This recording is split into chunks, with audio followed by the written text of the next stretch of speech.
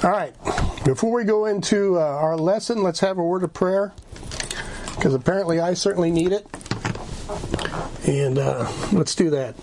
Lord God in heaven, we're grateful, Lord, for living in the age that we live in. Father, that the technology that is available to us, we know that there are many wicked men and women who take this technology and they use it for their own selfish gain and seek to destroy the lives of others through it. But Father in heaven, there's also an aspect of this technology that we can use it for your glory and for your honor.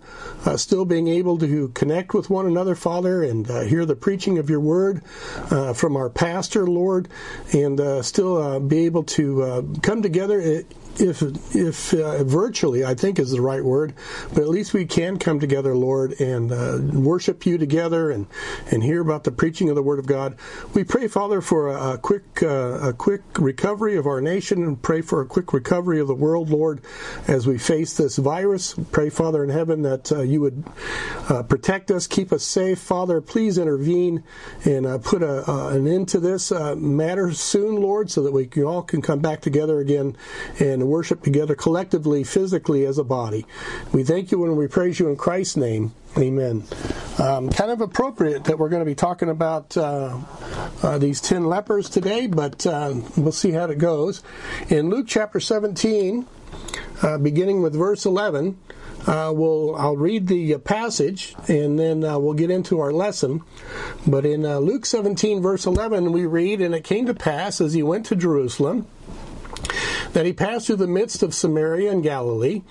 And as he entered into a certain village, there met him 10 men that were lepers, which stood afar off. And they lifted up their voices and said, Jesus, Master, have mercy on us. And when he saw them, he said unto them, Go, show yourselves unto the priests. And it came to pass that as they went, they were cleansed. And one of them, when he saw that he was healed, turned back and with a loud voice glorified God, and fell down on his face at his feet, giving him thanks, and he was a Samaritan. And Jesus answering said, Were there not 10 cleansed? But where are the 9? There are not found that return to give glory to God, save this stranger. And he said unto him, Arise, go thy way, thy faith hath made thee whole. Now, this story of the 10 lepers is unique to the Gospel of Luke. You don't read about these 10 lepers that Jesus healed in any of the other Gospels. This is a story, one of those unique stories that Luke shares with his readers. And as you notice, as they practiced their social distancing that the law had required, they cried out to Jesus to have mercy on him, implying that they knew of his ability to heal and was beseeching him to do with them as they know or possibly even witness Jesus doing to countless others. Now notice that they called out to him as Master, have mercy on us. Again, another word that is unique to Luke's Gospel. When we first started this study on Luke's Gospel, I said that there were many things in Luke's Gospel that you would find that you wouldn't find in the other Gospels, and this is one of those words that is unique to Luke's Gospel, and it generally means someone who is a chief or a commander or a superior, if you will. So the word master here is in use of his being a superior, all right, being an exalted person. If you look through Luke's Gospel, Peter and the others often refer to Jesus as Master, using this particular word when they were addressing Jesus. Again, not in recognition of him as a teacher, as you would, like, say, a rabbi. That's a different word. That's a word that you find in John chapter 1, verse 38. And that word does mean a teacher or an instructor. But when Peter and the others called Jesus Master in Luke's Gospel, it was in recognition of his authority as Lord. And therein lies the issue. And we'll get into that. When these 10 called out, they also recognized that Jesus had demonstrated authority from heaven to heal. And it is to this authority that they are now making this appeal for mercy. This issue of authority was one of the main issues that Jesus and the Jews constantly went back and forth on. In fact, in John chapter 9, it was the issue of authority that was at issue in the healing of the man born blind. So this issue of authority, Jesus' authority, was a major stumbling block for the Jews. So these 10 men are crying out, "Master, have mercy on us." And so Jesus, I'm thinking, wanted evidence for their faith in his authority to do this for them. So what does he do? He gives them opportunity to demonstrate their faith through obedience to his command. Now, that's the same with us. We have opportunities to demonstrate our faith when we obey his commands. We demonstrate our faith in him as our authority, as our Lord, when we obey his commands. And that's just a wonderful way to show that we believe in him, that we trust in him, that we have faith in his authority, in his authority and lordship over our life. So their obedience here would demonstrate their faith in his power, right, or in his authority to heal them. So Jesus' reply to them was to go and show themselves to the priest. This also was a requirement of the law for those who had this horrific disease. If you read in Leviticus chapters 13 and 14, that's where you read in the law everything that covers the commandments concerning those who were either suspect of having leprosy or who indeed were diagnosed with leprosy. According to the law, there were two reasons for the priest to be involved with those who had leprosy. The first was for the priest to examine the individual, to look at them, to determine if it is indeed leprosy that they had contracted. And those chapters talk about what to look for and so forth and so on.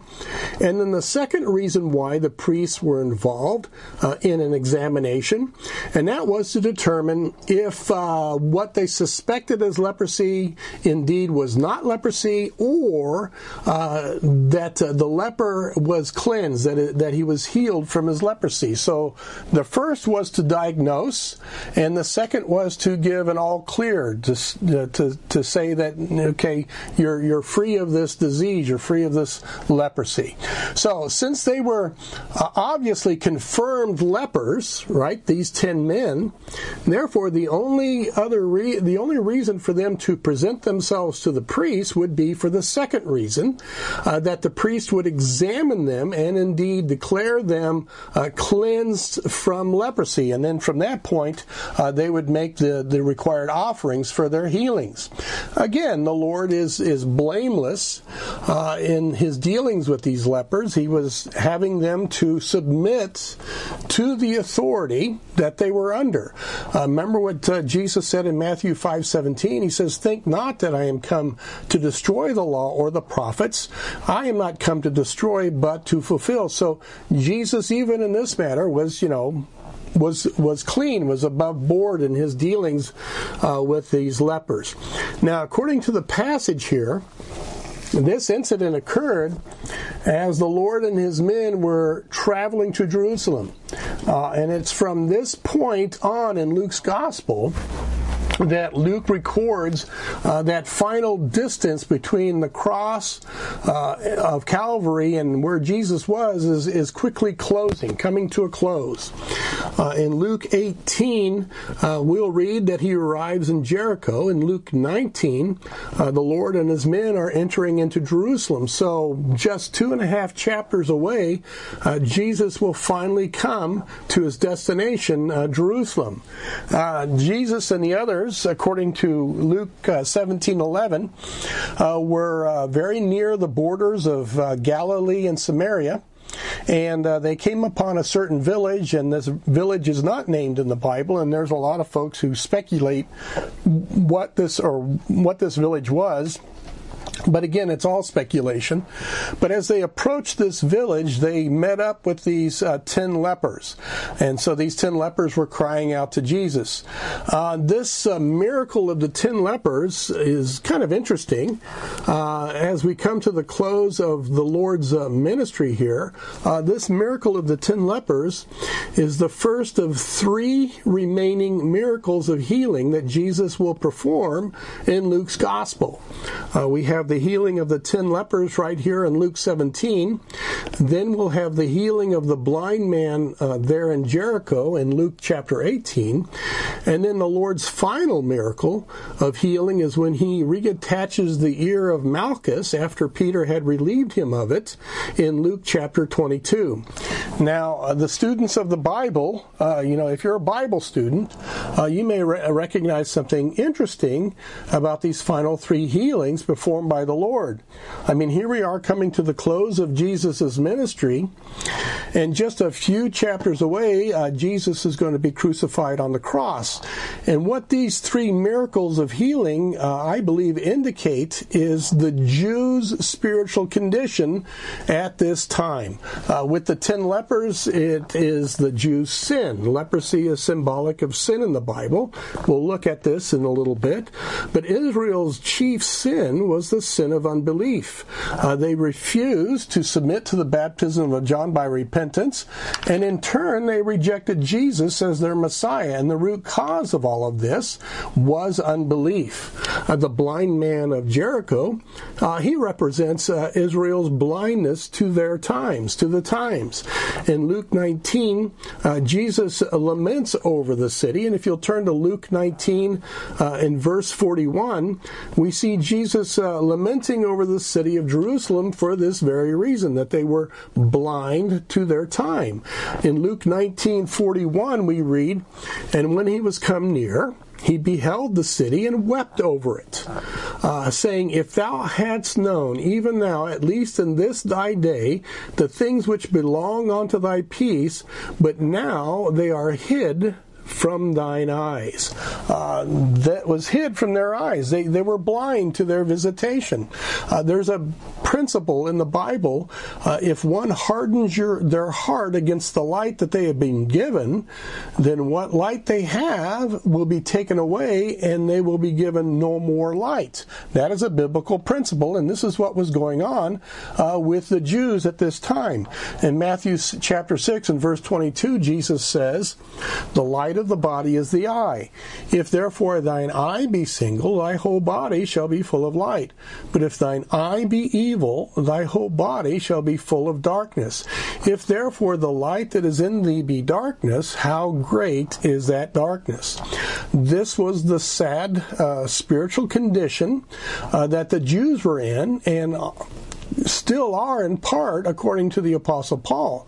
He says in Romans chapter 11, verses 7 through 10, speaking about the blindness of Israel, he says in Romans 11, starting with verse 7, he says, "What then? Israel hath not obtained that which he seeketh for, or looks for, but the election hath obtained it, and the rest were blinded." Those rest were those who did not believe. "According as it is written, God hath given them the spirit of slumber, eyes that they should not see, and ears that they should not hear, unto this day.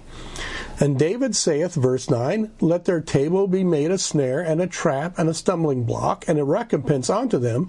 Let their eyes be darkened, that they may not see, and bound down their back always." So there is a spiritual condition of Israel. They are blind. They fail to see that promised coming of the Messiah, that time of visitation.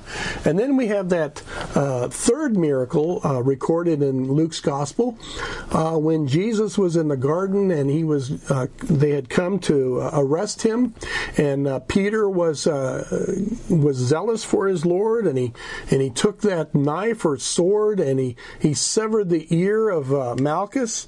This is symbolic of Israel's refusal to hear or heed God's word, the living word, Jesus Christ.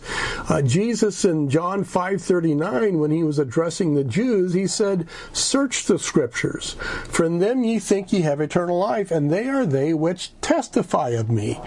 And ye will not come to me that ye might have life. And then down in John 5:45, he continues and says, do not think that I will accuse you to the Father. There is one that accuses you, even Moses, in whom ye trust. For had ye believed Moses, ye would have believed me, for he wrote of me. But if ye believe not his writings, how shall ye believe my words? So you see, they were deaf. They had heavy ears. They weren't hearing Jesus when he was speaking to them. So the Lord gives a very tragic diagnosis concerning the nation of Israel in that day, concerning their spiritual conditions. And it was terminal. It was sad. It was terminal. In Matthew 13:14, this is what Jesus said. He says, and in them is fulfilled the prophecy of Isaiah, which saith, by hearing ye shall hear and shall not understand, and seeing ye shall see and shall not perceive. For this people's heart is waxed gross, and their ears are dull of hearing, and their eyes they have closed, lest at any time they should see with their eyes, and hear with their ears, and should understand with their heart, and should be converted, and I should heal him. So as we come to the close of Luke's gospel, these three spiritual infirmities of the religious Jewish leadership, the lepers and the blind man, and of course Malchus losing his ear, all of these things will be manifested, and the consequence, of course, will be their rejection and crucifixion of the only one that had the power to heal them. They refused him. They rejected him. They did not believe in him. So to continue with this incident, the Lord hears the cry of these 10 men as they're crying out for mercy, and seeing them, he gives to them this command. Back again in Luke 17 and verse 14, it says, and when he saw them, he said unto them, go show yourselves unto the priest. And it came to pass that as they went, they were cleansed. And one of them, when he saw that he was healed, turned back, and with a loud voice glorified God, and fell down on his face at his feet, giving him thanks. And he was a Samaritan. Now, as mentioned earlier, there were only 2 reasons for a priest to have any dealings with a leper. And it is for this second reason, the examination of the leper, and for the priest to declare him cleansed, that the Lord sends these men away to the priest. So as these 10 lepers turned to do as they were told by Jesus, I believe at that very moment that these men began to walk toward where a priest was, they experienced being cleansed of their leprosy. Now the implication is that all of them realized that they were healed, but the point that Luke makes a special purpose in pointing out to his readers is that only one of the 10 turned back and began shouting glory to God, and came and fell on his face before Jesus, thanking the Lord for what Jesus had done for him in healing him of his leprosy. It's interesting that this man was a Samaritan. Jesus referred to him as a stranger. But also Jesus at the same time told this stranger, this Samaritan, thy faith hath made thee whole. Now, again, Luke's target audience is the Gentiles. It's the Greeks. And to his Gentile readers, this story that Luke records would have been a great blessing and a reason for these folks to rejoice, knowing that Jesus had come to deliver not only the Jews, but Gentiles as well. And all that they needed to do, just like this Samaritan, all they needed to do was to believe on the Lord Jesus Christ, and they would be made whole of their leprosy, which is sin. Now, I don't know if you guys ever do this or not, but sometimes when I'm studying the Bible and I come across certain passages like this, or perhaps the passage in Ephesians that talks about us Gentiles being a part of the household of God. I don't know about you, but boy, I tell you what, that just touches my heart, being a Gentile, knowing that God loves all of the world, not just the Jews, but all of the world. And me being a Gentile, if you will, okay, maybe I'm being a little sappy about this, but that really causes me to rejoice. And I'll have to admit, at times it even brings tears to my eyes when I think of the mercy of our Lord and Savior Jesus Christ upon all of us, everybody. There is no exception when it comes to His grace. And so these Gentile readers who would have read this out of Luke's Gospel, I can't help but believe that it had to have touched their hearts, knowing that God loves all of us, that He shows mercy to all of us.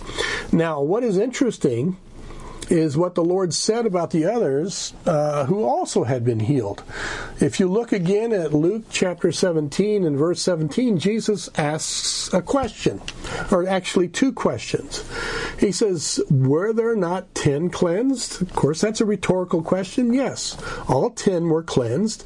And then he asks, but where are the 9? Where are the other 9? They're not found that return to give glory to God save this stranger. Where are the other 9 at? Now, Bible students will recognize that there is more here than just an inquiry made by the Lord of the only one returning out of the 10 to give God glory. This Samaritan, the stranger, as God refers to, as the Lord refers to him. So he's a stranger. That means he's not, he's not obligated to the law. He's not a part of the covenant promises of Abraham and all of that. But there's more here to this lesson that goes beyond gratitude and ingratitude. Even though that can be taught. There's more to it here. Where are the 9? That is indeed a good question. Now, Bible students have known for a long, long time that there are 3 applications to God's Word. There's the historical application. That which is written of the people and the events are actual historical events. There were 10 lepers. There was a certain village. These men were healed. That's an actual historical event. And then there's the inspirational application. That's that devotional, personal application of a passage. You could teach a devotion on gratitude and ingratitude. That would be a devotional or inspirational application. And then there is the doctrinal application, the meat, if you will, of the passage as it applies to the kingdom and Christ coming again. And what I find is interesting as you look beyond this particular passage here in Luke 17, that's exactly the topic that Jesus covers in this last part of Luke 17, and that is the kingdom, and what I believe is in reference to the tribulation period. So there's the doctrinal application to this passage that needs to be considered. What we see here in these 9 lepers who failed to give God glory as this Samaritan had done is what I believe a type, if you will, of the spiritual condition of the Jewish religious leadership and a picture of their sin against the Messiah. So what I want to do is I want to present the doctrinal teaching of these 10 lepers, or these 9 lepers rather, and it is the sin of unbelief.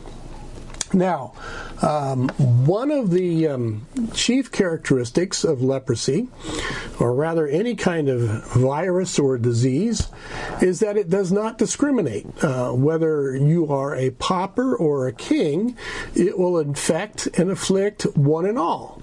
Leprosy was a feared, contagious affliction, and the law had placed very strict measures on any who had contracted leprosy or was even suspect of being a leper. Those who had contracted the disease or were suspect that they had the disease were sent out of the camp. They were sent away from society. They were to be quarantined. in order to control the spread of this dreaded disease. Kind of similar to what we're going through in our own time, in our own day. In Numbers chapter 5, verses 2 through 4, this is what we read. Numbers chapter 5, verses 2 through 4, we read, "Command the children of Israel that they put out of the camp every leper and every one that hath an issue, and whosoever is defiled by the dead, both male and female," again, it doesn't discriminate, "shall ye put out, without the camp shall ye put them, that they defile not their camps in the midst whereof I dwell." And the children of Israel did so, and put them out without the camp, as the Lord spake unto Moses, so did the children of Israel. Again, I mentioned Leviticus chapters 13 and 14. These two chapters provide more detail about those who were suspected of having leprosy or those who had been confirmed to have leprosy by the priest. Those two chapters, they go into a little more detail. There is this social distancing that was mandated for those who had leprosy. In fact, the Pharisees in time, like they did with everything, they added to this. And so in time, the Pharisees had set this distance to be no less than 50 yards between those who had leprosy and those who did not. So you can see now why these lepers, these 10 men, cried out when they saw Jesus approaching the village. They cried out because of the great distance that was between them and the Lord. So they cried out so that Jesus could hear them from this great distance. So the Jews had come to view leprosy as something connected to sin, for it rendered an individual unclean, ceremonially unclean. Of course, this uncleanness separated them from worship in the temple or worship in the tabernacle. So in their minds, it separated them from God. So they were cast out of the congregation of God. It separated them from God. So they began to look at leprosy very similar as sin. This view of leprosy connected with sin was further reinforced in the Jewish mind because at times leprosy would be a judgment of God upon an individual. In Exodus 4, 6 through 7, Moses was briefly afflicted with leprosy because of his objections in returning to Egypt.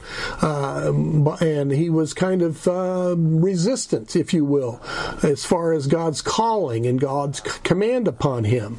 Gehazi in 2 Kings 5:20 became leprous for his greed and deception in going contrary to his master Elisha's will in dealing with Naaman, the Syrian general, who was healed of his leprosy. There was Miriam in Numbers 12:10 because she was envious of her brother Moses' position, going contrary to God's anointing Moses as his chosen man, was even a bit obstinate, I should say rebellious in that part. She was also judged with leprosy, and I believe her days of separation were 7 days of separation. It may have been more, but I'm just going off the top of my head. And then there was King Uzziah, who became lifted up in pride in 2 Chronicles 26. And he went contrary to God's commands, and he attempted to perform the office of a priest in offering incense on the altar within the tabernacle. And we see in 2 Chronicles chapter 26, verses 18 through 19, when Uzziah attempted to impose his will over the priest who tried to stop him, God struck him with leprosy on his forehead. And so therefore he had to become separate from everyone. And that was a judgment on Uzziah for his pride, for his rebellion, if you will. And each of these incidences where God used leprosy as judgment, It was either for insubordination to God's will or to God's anointed. And at the root of this insubordination was a sin of unbelief. And this unbelief was manifested either by rebellion or covetousness or envy or pride. So in application to the Lord's inquiry in Luke 17:17, were there not 10 cleansed, but where are the 9? That question, where are the 9, is indeed the issue with the Jews. As you know, in the Bible, the number 9 represents what? And if I could hear you guys, I think I could hear some of you say, well, it means fruit-bearing or being fruitful. Yeah, and that's true. We see that in Galatians chapter 5, 22 to 23. The number 9 is associated with being fruitful or bearing fruit. This was the issue with the Jews, in that they were unfruitful. And the cause of their being unfruitful was because of their unbelief. If you remember back in Luke chapter 13, we read the parable that the Lord gave about the fig tree in the garden. Turn to Luke 13, 6 through 9, just to remind us of this story. In Luke chapter 13, in verse 6, he spake this parable. It says, he spake also this parable. A certain man had a fig tree planted in his vineyard, and he came and he sought fruit thereon, and found none. Then said he unto the dresser of his vineyard, Behold, these 3 years I come seeking fruit on this fig tree, and find none. Cut it down. Why cumbereth it the ground? And he answering said unto him, Lord, let it alone this year also, till I shall dig about it and dung it. And if it bear fruit, well, and if not, then after that thou shalt cut it down. It's quite clear that this parable that Jesus shared here was directed toward the unbelieving Jews. They were this troublesome fig tree that was encumbering the ground. At this point in Luke's gospel, here in Luke chapter 17, this period of husbandry, if you will, is quickly coming to a close. And the fig tree that represents the nation of Israel, and we talked about that, this fig tree that represents the nation of Israel was soon to be cut down. Later, when Jesus arrives in Jerusalem, we read of this incident in Matthew's Gospel, in Matthew 21:19. And when he saw a fig tree in the way, he came to it, and found nothing thereon, but leaves only, and said unto it, Let no fruit grow on thee henceforward forever. And presently the fig tree was withered away. And when the disciples saw it, they marveled, saying, How soon is the fig tree withered away? That Jewish system of that day was this unfruitful fig tree. The nation of Israel was that unfruitful fig tree, and indeed it did wither away, because in 70 A.D., the Roman army would take the city, destroy the temple, and disperse the Jews. Therefore, that system, that generation, was judged and dealt with. Instead of turning back, as did the Samaritan, to glorify God, the 9, who is a type of Israel at that time, went their way, apparently to fulfill the requirements of the law. That's what they were all about. They were about the law. Galatians 2:16 says, Knowing that a man is not justified by the works of the law, but by the faith of Jesus Christ, even we have believed in Jesus Christ, that we might be justified by the faith of Christ, and not by the works of the law. See, that's what they were trusting in. For by the works of the law shall no flesh be justified. This was the issue with the Jews.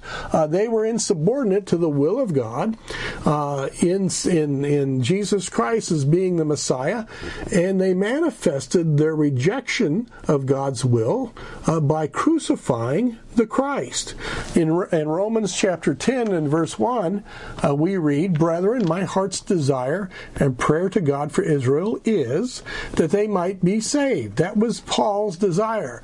He says in verse 2 of Romans 10, For I bear them record that they have a zeal of God, but not according to knowledge. For they, being ignorant of God's righteousness and going about to establish their own righteousness, have not submitted themselves unto the righteousness of God. For Christ is the end of the law for righteousness to everyone that believeth. So, if you will, they were insubordinate to God's will in this matter. These 9 men, while in the act of obedience of faith in Jesus' authority to heal them, they had yet to come to experience the true blessing of faith in acknowledging Him and receiving Him as Lord, as the Christ of God. So the leprosy, if you will, that afflicted the Jews was that of unbelief. They could not deny His authority to perform miracles, but they refused His authority as the Christ of God, as the Messiah. And herein lies the issue that these 9 men highlight in regards to the Jewish leadership's attitude towards the Lord Jesus Christ.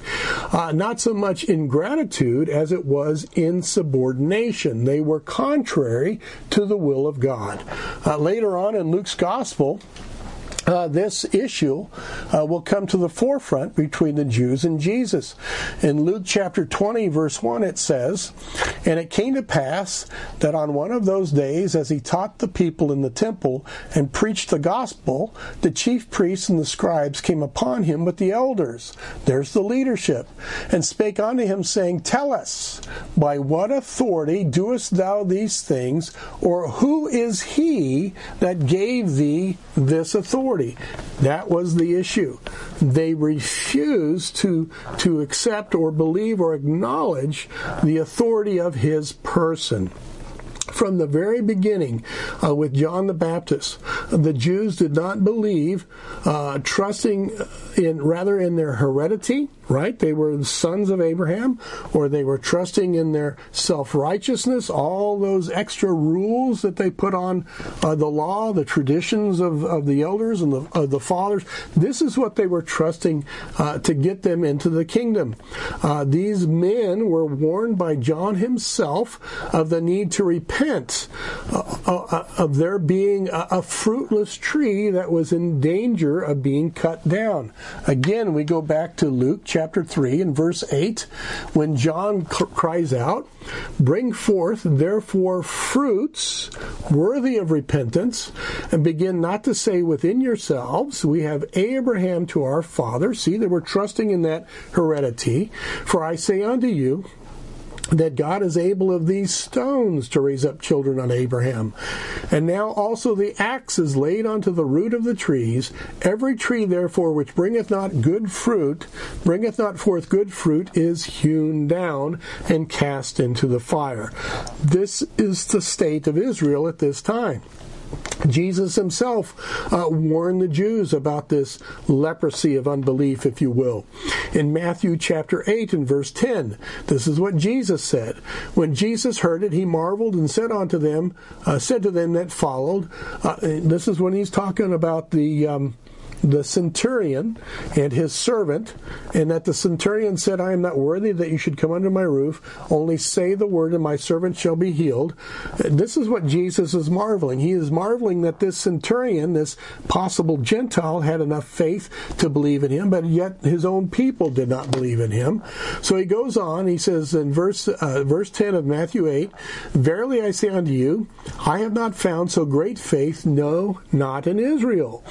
And I say unto you, that many shall come from the east and west, and shall sit down with Abraham and Isaac and Jacob in the kingdom of heaven, but the children of the kingdom shall be cast out into outer darkness. There shall be weeping and gnashing of teeth." The children, the children of Abraham, Isaac, and Jacob, the children who should have been the heirs, are to be cast out, being disqualified due to their unbelief. It was this sin of unbelief regarding God's anointed, His Christ, and their insubordination to God's will that was the final undoing of the Jews of this generation. The church's first martyr, Stephen, he Stephen brought this fact before the Jews, his own people. He said in Acts 7, starting in Acts chapter 7, verse 51, this is what Stephen said about his own people.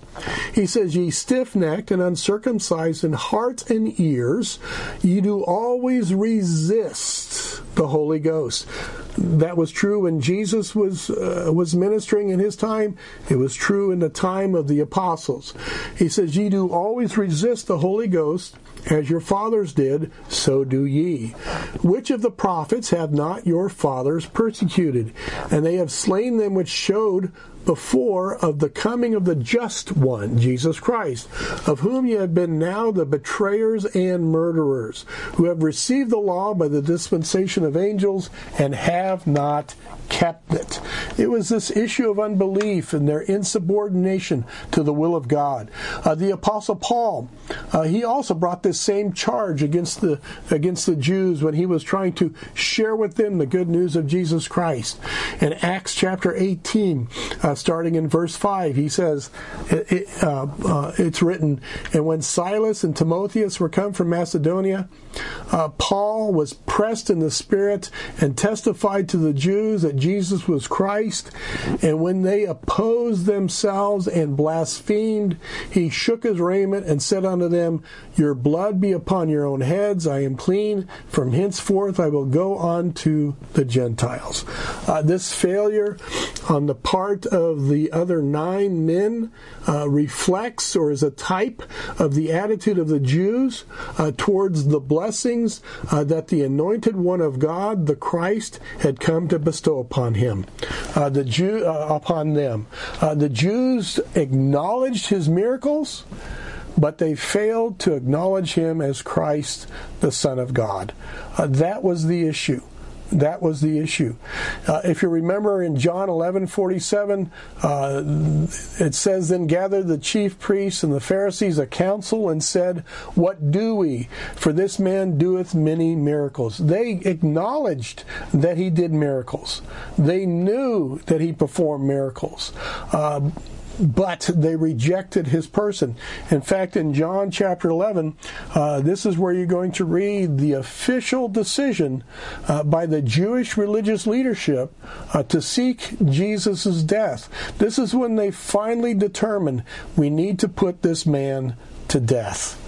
It was Jewish pride, ingratitude, unbelief that led to the neglect of the blessed opportunity presented to them within their reach, but because they were blind to their visitation, right, they rejected Christ and therefore lost out on the kingdom.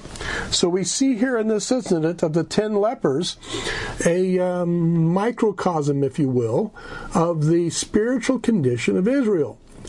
But we also see something else here. We also see here a preview, if you will, of the gospel going forth to strangers, right? First to the Samaritans and then to the rest of the world, Acts chapter 1. In Luke 17:19, Jesus says to this stranger, to this Samaritan, he says, "Arise, go thy way, thy faith hath made thee whole." See, the other 9 were cleansed physically of their leprosy, and indeed they benefited by their faith that Jesus could heal them. But because these men were, I don't know, for lack of a better way to put it, were so selfishly taken up by their cure, they failed to return and give glory to God. For many, honestly, for many, this is all that they look for in Jesus. They look for help in a particular need, get them out of a fix, repair their marriage, get them a job, keep them out of the consequences of their own foolishness.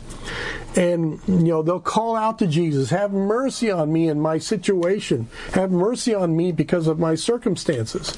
And so when the Lord does intervene and the Lord does make better their situation or make better their circumstances, hey, then they're satisfied and then they go on their way. They're satisfied and they go on their way. That's all they wanted from God. Fix my mess. Clean up my mess for me. And then once it's done, thanks God, and off they go. Off they go, doing their own thing. This stranger, on the other hand, like the other 9, he was also cleansed physically of his leprosy, but I also believe he was also cleansed spiritually, if you will. It says that he was made whole. Jesus said, "Thy faith hath made thee whole." I got out my Strongs because I was kind of interested in how this word whole was also used in other places. And what I discovered in Luke 17:9, this word whole is also translated differently in Luke 7:50. In Luke 7:50, again, we have the story of the woman who came in to the Pharisee's house, and she washed the feet of Jesus with her tears and with her hair.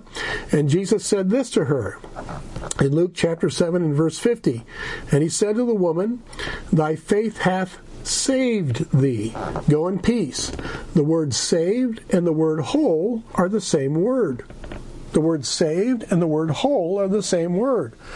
This leper was saved from his infirmity of leprosy, and I also believe that this leper was also saved from the judgment to come upon those of whom the 9 were a type. There are some folks that when they come in contact with the power of Jesus in their life, and not only does it fix their mess, but it changes their life. It changes them as a person. And that's what's important. Coming into contact with the power to save, does it change your life? Does it make you a whole new person? And I believe it did in the case of this man who had leprosy. This man displayed the quality of faith that the disciples had asked of the Lord in Luke 17:5, when they asked of the Lord, increase our faith, right? It wasn't that they needed more faith, it was the quality of faith that they were needing. A faith that would, as I gave the example, would press through the crowd to touch the hem of his garment so that they would be healed. The kind of faith that would brave the condemning stares of those who disapproved of you as a human being, but you went ahead and washed his feet with your tears and the hair of your head. The same kind of faith that recognized his authority insomuch that you would request, only speak the word and my servant shall be healed. This was the quality of faith that I believe that this leper, this Samaritan had shown toward the Lord. This man, along with the other 9, acknowledged the authority that Jesus possessed to heal him. The difference between this man and the 9 was that the man returned and he humbled himself before the authority of Jesus. At first it was a cry for his power to heal, and now what we see here in this man is a humble and grateful worship of his person. That's the difference. That's the difference right there. In 1 Corinthians chapter 6, verse 11, and I'll close with these final comments. In 1 Corinthians 6:11, it says, "And such were some of you. But ye are washed, but ye are sanctified, but ye are justified in the name of the Lord Jesus and by the Spirit of our God." In personal application for us, those of us who have received blessing from Him, this should promote in us a heartfelt gratitude. Yes, for the gift of grace, the gift of forgiveness, but this gratitude for the gift should mature to be more grateful for the giver. I am thankful for the gift of salvation. I am thankful for the gift of having a new life in Christ. I am very, very grateful for that. But the more I grow in my faith in God, the more I read God's Word, the more grateful I become for Him, for who He is, for who He is in my life, for who He is in His person. You know, that's what needs to occur. That's the maturing, the perfecting of one's faith. That's that mature gratitude that we are to display toward the giver of the gift. You see, it is to the giver himself that the other 9 had missed out on knowing. Thereby, they serve as a type concerning the Jewish nation. And that also the Jewish nation, they recognized his power, but they missed out in knowing the Christ. They acknowledged his power, but they rejected his person. That's a mistake. That's where they went wrong. We also should acknowledge his power, but we should embrace his person. This is where many have come short in our own day. They believe, they have religion, they're busy about God's work, they're all about the power, but they don't know him personally. They haven't humbly acknowledged his person, his lordship in their life. It may be that some have no power in their life because they have resisted in submitting themselves to the authority of the one who is the power. It is his word that has the authority to heal, and it is his person that makes us whole. So let me leave you with this verse. 1 Peter 2:24, he says, who his own self bare our sins in his own body on the tree, that we, being dead to sin, should live unto righteousness, by whose stripes ye were healed. For ye were as sheep going astray, but are now returned unto the shepherd and bishop of your souls. If you have experienced that saving, forgiving power of the Lord Jesus Christ, and you are walking in your own way, I would encourage you, I would plead with you, return to the shepherd and bishop of your souls, commit yourself to his person, to his lordship, serve him in gratitude and in love. And those of us who have embraced him, I would say embrace him even more. Embrace him even more, especially in these times. So that's the lesson for today. And normally I would ask somebody to pray, so I'll go ahead and close out in prayer, and then I'll end this. What would you call this? A broadcast? I don't know. Father in heaven, we thank you, Lord, for the power that Jesus Christ is, that there is power in his name, that the gospel is your power to save mankind. Father in heaven, we thank you, Lord God, that you have shed this power upon us, Father. But also, Lord, I pray that you would enlarge our hearts, that we would embrace him who is that power, that we would fall deeper in love with our Lord and Savior Jesus Christ, and that, Father in heaven, we would go to show this love, manifest this love in him by our obedience. We thank you and we praise you, Father, for your blessings in our life. We look forward, Lord God, to what you're going to do in the future, Father. These are exciting times. Our ears are in tune to hear the trumpet, and make our eyes sharp to see the times that we live in, Father, and open our mouths that we might share the good news of Jesus Christ. We thank you and we praise you in Christ's name. Amen. Okay, guys. Good to see everybody. Thanks for joining, whoever joined. All right, and now I'm ending the video. There we go. Bye-bye, everyone.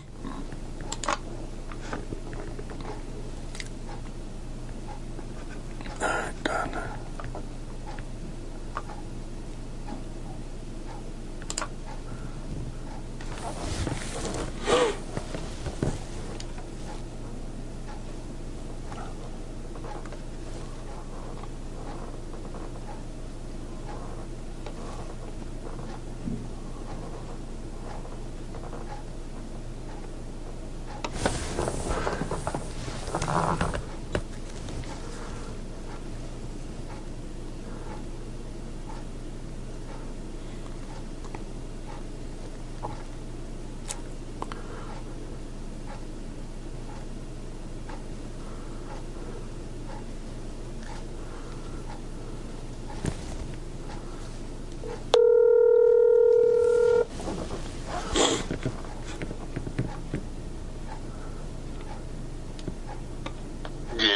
Hi. Okay, so I didn't delete. All I did was hit done. Yep.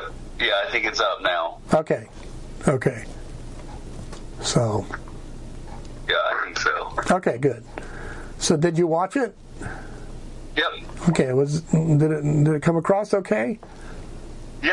Yeah, it looks good. Okay, good. Yep. All right. I appreciate it. Thank you for all your help. Okay. All right. Bye-bye. Bye.